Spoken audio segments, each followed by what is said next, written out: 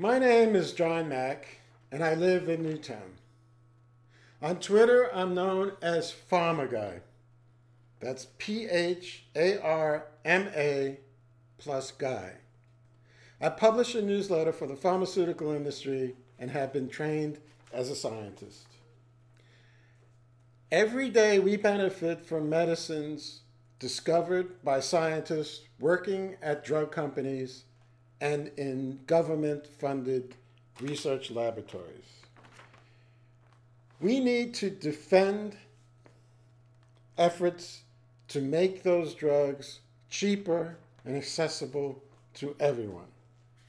In doing so, however, we also need to defend the scientific method used by the drug industry to prove that these medicines work. A big part of that process is the Food and Drug Administration, which ensures that drugs are proven safe and effective through rigorous clinical trials.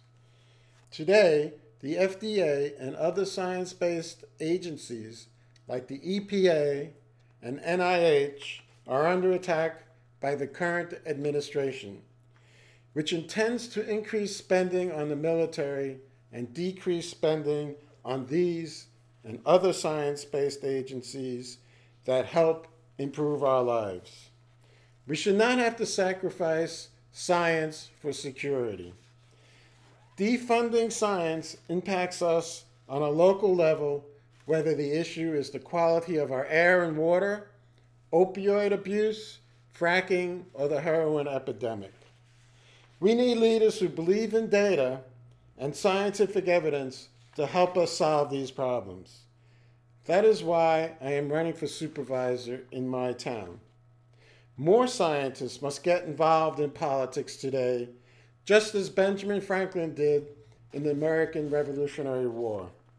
There is a war being fought today, a war against science, and we must defend science in this war.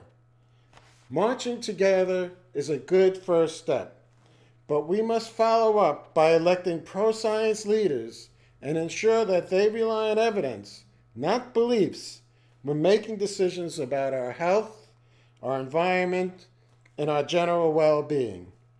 Thank you for listening, and may science be with you.